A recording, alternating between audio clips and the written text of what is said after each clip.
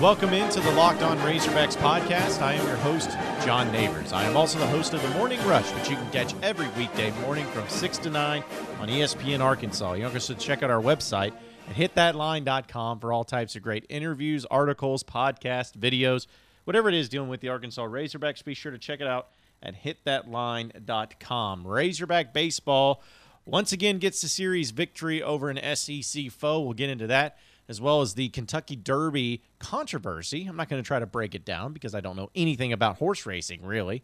But there are some things I think we can take away from it just from the sporting perspective.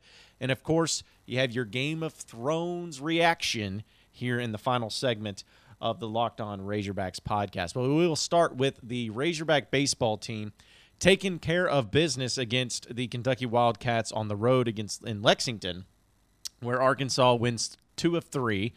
Gets a Game 1 victory Friday night.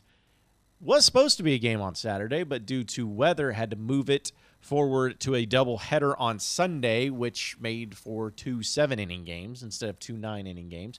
I know a lot of people had a lot of hot takes on that fact, but either way, Arkansas won the first game big on Sunday, lost the second game, had a chance to tie it up late where they only had 1 out in the game and a man on third, but hitting into a double play is usually not the recipe for success being in that situation. But either way, it was about getting the series victory, and that's what Arkansas got. So with 6 games left, 2 SEC series, Arkansas still holds the division lead over everyone in the SEC West by 2 games. Ole Miss and Mississippi State are 2 games back, but Arkansas does hold the Mississippi State series, or the tiebreaker over Mississippi State because they won that series. Ole Miss, though, is a different story. But either way, it's going to be interesting to see how the next couple weeks play out and see where it goes. It's become, at this point in time in the season, where discussions start getting thrown around of this team and expectations heading into postseason play and what this team should really be all about, what should be expected, should you get too excited, should you get your hopes up, all that fun stuff when it comes to covering and talking about Razorback sports, and this is just the latest example of it all. And I think that Danny West, if you don't follow him on Twitter, he's a great follow, Danny West 1. He writes for hogsports.com. He has been able to put together comparisons from last year's team at this point to this year's team at this point, which I think is a great indicator of just where this team stands, because everyone knows how good that team was last year. Not only what they were able to do in the postseason play, but, for crying out loud, they never lost a Friday series. Blaine Knight went undefeated during that year. So everyone knows how great of a season that was last year. So I'm just going to go through some of the comparisons from what this team was through 49 games last year and through 49 games this year. So that way we have the best way of indicating where this team stacks up. Check this. This year's team has a better overall record than last year's team. This year is 37-12. Last year at this point, 34-15. So you're talking about 3-win difference from this year to last year. What about the SEC record? Well, Arkansas right now is 17-7. Last year at this time, they were 15-10. What about the record versus top 25 teams? Arkansas this year is 11-6. Last year, 7-4. Have played a lot better teams this year. They have more wins, but they also have more losses, so you can take that for whatever you will.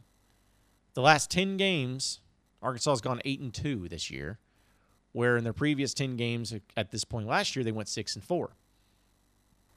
4-1 in the past 5 games, and 3-2 from last year from the past 5 games. Total runs scored. This is a big one. Arkansas has 392 runs scored this season. Last year at this point, they had 352. That's 40 runs difference offensively. Well, that must mean they're giving up a lot of runs, right? It's got to be something there, right? Well, Arkansas has given up 223 runs this year. Last year, 213. So, yes, they are giving up more runs, but only 10 more runs. SEC runs scored in these games. This is per game average. Arkansas has given up 6.5 runs per game this year. compared to 6.28 last year, so a little higher there.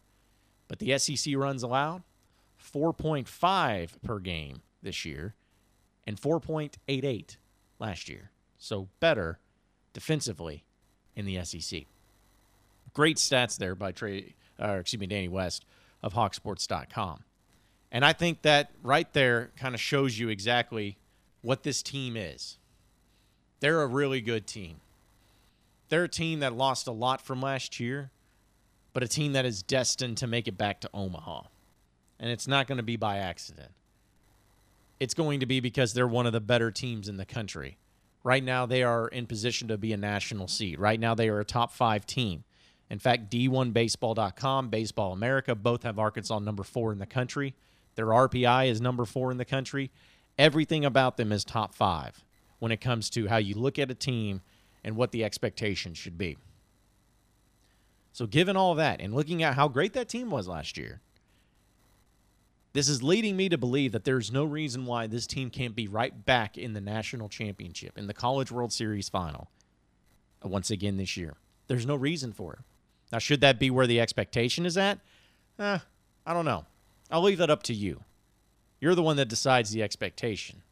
I'm just the one that tries to make sense out of it all, which I know I fail miserably sometimes. But either way, that's up to you to decide exactly what the expectation is. But when you look at those numbers, folks, and you start really thinking about it, to me, it's easy. This team should be expected to get back to Omaha. This is a College World Series team, and anything less than that will be a bummer. But if they get to the College World Series, there's no reason that this team can't be right back in the mix for winning it all. It's amazing how much they lost and how much that they're having success right now. And it is amazing just how great of a coach you have in Dave Van Horn.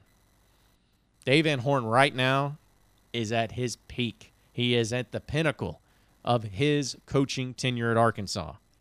It hasn't gotten any better than what he's had last year and this year. Can he keep it going? Time will tell, but he's got to be able to make it happen this year. If they win it this year,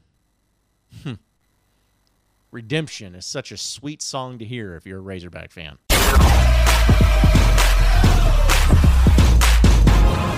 You are Locked On Razorbacks, your daily Arkansas Razorbacks podcast. All right, moving on into the next segment of the Locked On Razorbacks podcast. I got to talk about the Kentucky Derby, folks. I don't talk horse racing very much, I think for obvious reasons. One is that most people don't care to hear about it on this podcast, and two is because I don't know jack squat about horse racing. And no, I don't want to know and dive into and learn all the ins and outs about horse racing. It's not that I don't respect the sport. It's not that I don't respect anybody who follows it closely. It's just the amount of time that I could dedicate myself to learning about horse racing is just not going to happen. But I do enjoy events. And that's one thing that I think most Americans do, is that they might not be a diehard fan of a particular sport, but they're big fans of big events like the Kentucky Derby. Most people aren't horse racing fans, but they want to go to Kentucky Derby. They want to watch the Kentucky Derby. I mean, everybody I know wanted to watch the Kentucky Derby. It's like the Masters, too, in golf. A lot of people that I know who watch the Masters aren't diehard golf fans. I don't consider myself to be a diehard golf fan. I do enjoy golf, and I do enjoy watching the majors, but that's about the extent. I'm a big event sport guy. I like big events. If that's wrong, okay, that's fine. But that's how I am, and that's how a lot of you are. And when the Kentucky Derby was ran on Saturday, it became a whole new kind of storyline than what even any of us could have described or thought about or even scripted when it comes to what ended up transpiring at the end of that race. First of all, that track was disgusting. Like, let's be honest here. That track was gross. It was raining all day. The weather was awful. They were running in clay. I mean, that was just horrible. And so I just looked at that, and it's like, man, this kind of sucks. I understand that's part of the race, and it's not like you can control Mother Nature or anything like that, but my goodness, I couldn't imagine having to run horses in that. So for one, that was pretty bad. And there's still 150,000 people there, which once again, it shows you the impressiveness of it all and how people really care about it and care about watching it. But this is something that's been going on for 145 years, the Kentucky Derby. 145 years. That's a long time. A lot longer than pretty much any other sport or major event has been going on here in the United States. So obviously there's a lot of history and tradition. But it already had some controversy going into it because Omaha Beach, the favorite horse of the Kentucky Derby, got scratched early last week. So he was not going to run in the race, which kind of threw everybody in a loop because they're like, oh my gosh, so who's going to be the favorite now? Well, after it all settled down, Maximum Security ended up being the favorite in the Kentucky Derby. And it was going off at, I believe, 4-1 odds. So, if anybody, it wasn't like there was just tremendous odds in his favor, but he was the favorite nonetheless. So, a lot of people put money on Maximum Security, and there are a few other horses like Game Winner and Win and Long Range Toddy or whatever that people were interested in, or at least put money on because, hey, well, who knows what happens in a horse race? And since the favorite's out, who really knows what's going to happen in this race? So, that's really where it all began to kind of get interesting, at least from the sports perspective. Well, the race starts, and Maximum Security, the favorite, is leading the entire time. Every step of the way. He's leading. He's winning. And he wins. He goes through the finish line, and he gets everyone's cheering, and he does the fist pumps, and everyone's excited about it all. And they do an interview with him afterwards, or not actually, the horse, but the jockey that was riding Maximum Security, his trainer. They're talking with him and how excited he is about it. All this fun stuff. Well, after the race ended, a few objections were raised. Country House was one of the ones who was finished second, raised an objection, saying that there was some rule breaking or some interference going on the final turn of the race, and it was really caused all by Maximum Security. So you had a very long process, a very long delay. And anytime you have a long delay like that, odds are it's not going to be pretty for who the objection was called upon. And that's exactly what happened. For the first time in 145 years of this race running, 145 years, the objection stood and Maximum Security was disqualified from the race. After winning it, after everyone freaking out and in celebration of them having their winning tickets, after interviewing the poor jockey and the trainer and all these guys that were involved and how exciting they were, it's all gone. DQ'd, disqualified. Country House ends up winning the Kentucky Derby, going off at 65-1 in the odds. So the betting world went nuts. Everybody went crazy. This was by far the most intriguing and nutso story of all. But either way, that's the way it ended. So do I care about horse racing that much? Obviously not, just the Kentucky Derby. But I do care about controversy, and I do care about interesting storylines, and there's no doubt that this was a storyline.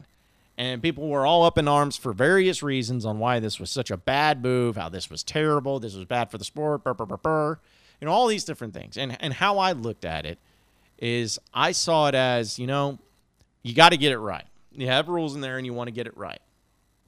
And according to the rules, and according to how things went, they got it right. So let's move on from it. Just officials will never, ever get the benefit of the doubt. They'll never, ever be praised. They'll only be criticized. And that's the unfortunate thing about it. But in reality, though, this is why I don't bet on horses. This is why I don't bet in major games. I do some side bets here and there, but this is why I don't really get involved. Because I can't imagine if you were somebody who had Maximum Security winning, you bet a whole lot of money on him, and he ended up winning, only to have it taken away from you. I don't want to experience that feeling ever. That doesn't sound like a feeling that I would enjoy. because I know most of you, or in fact, I know all of you who bet on Maximum Security, who lost, probably didn't have a great feeling, did you? But alas, that's the way it goes. It's the way the cookie crumbles. And I'm so glad that there's no other sport that's like that, where a race that lasts 2 minutes can change the fortune for so many different people for so many different reasons.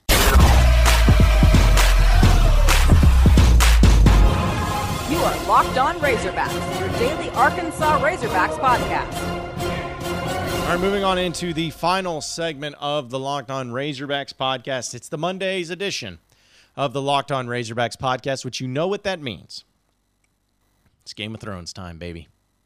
And I got to discuss last night's episode. So if you have not seen it, if you have not watched the show, or if you just do not care, which I'm sure all could be applicable, just go ahead and turn off the podcast now, because we're going to discuss some of it, and we're going to get into some spoilers and all of that. So again, episode 4 of season 8 of Game of Thrones. About to get into it right now. So again, spoiler alert to all of you who have not watched it. So here we go. I thought episode 4 of Game of Thrones was the best one so far this season. There hasn't really been an episode that has wowed me in the plot line just yet. And I'm not trying to be nitpicky, because I think some people are being over the top about their criticisms of Game of Thrones and how a lot of it's transpired so far this season.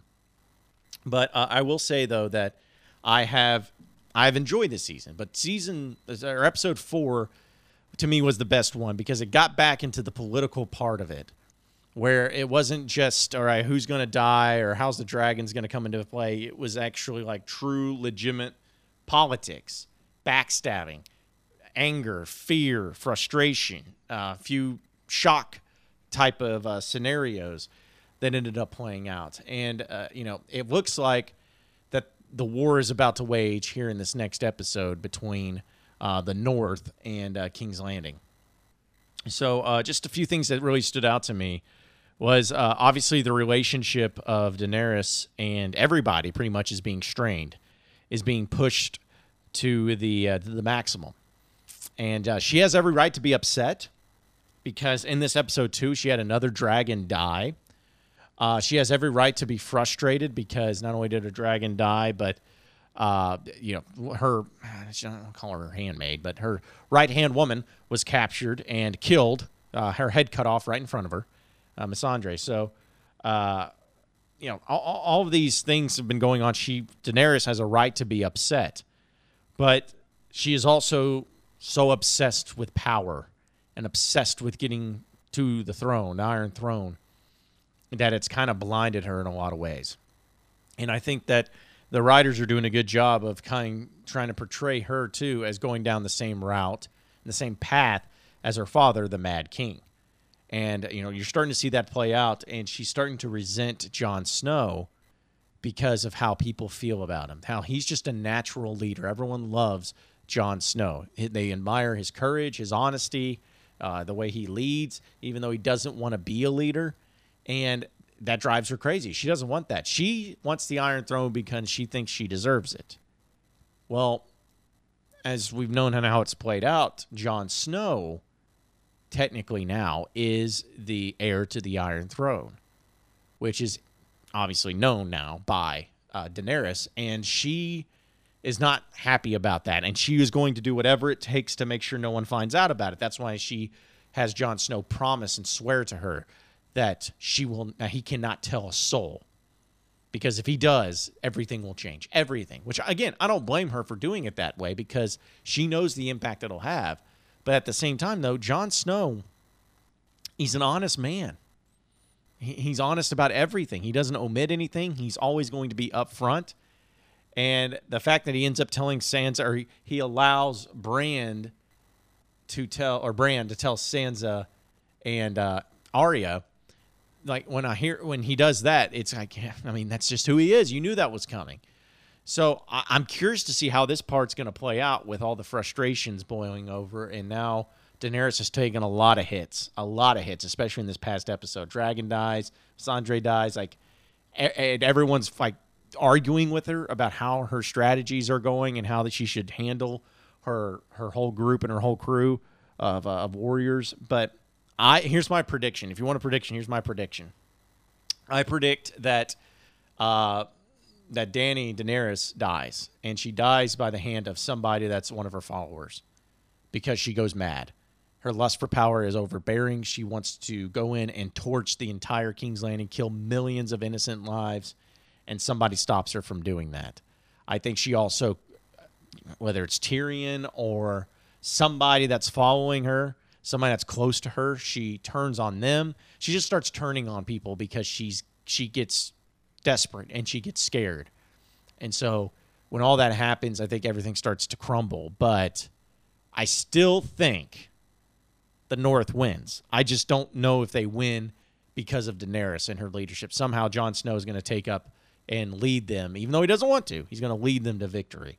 So either way, I know that I understand people's frustrations of the show and haven't really felt like it's been that great or that mind-blowing, especially when it's had 2 years in development, 2 years of writing to get to that point. I understand that, but I am still just waiting until these final 2 episodes play out. And then once the episodes end and the whole series is over, then I will give my full-fledged reaction to the season and whether or not I really liked it or whether or not it was absolutely god-awful. So either way, we'll wait till that happens. Appreciate everybody listening into the Locked On Razorbacks podcast. Be sure to like and subscribe to the podcast on iTunes or on Google Play. You can also get after me on Twitter at RushJohnNeighbors for any questions, comments, concerns that you may have. We will keep it going from there. Same podcast time, same podcast channel. Tomorrow afternoon. Have a great day, everybody. We will see you then.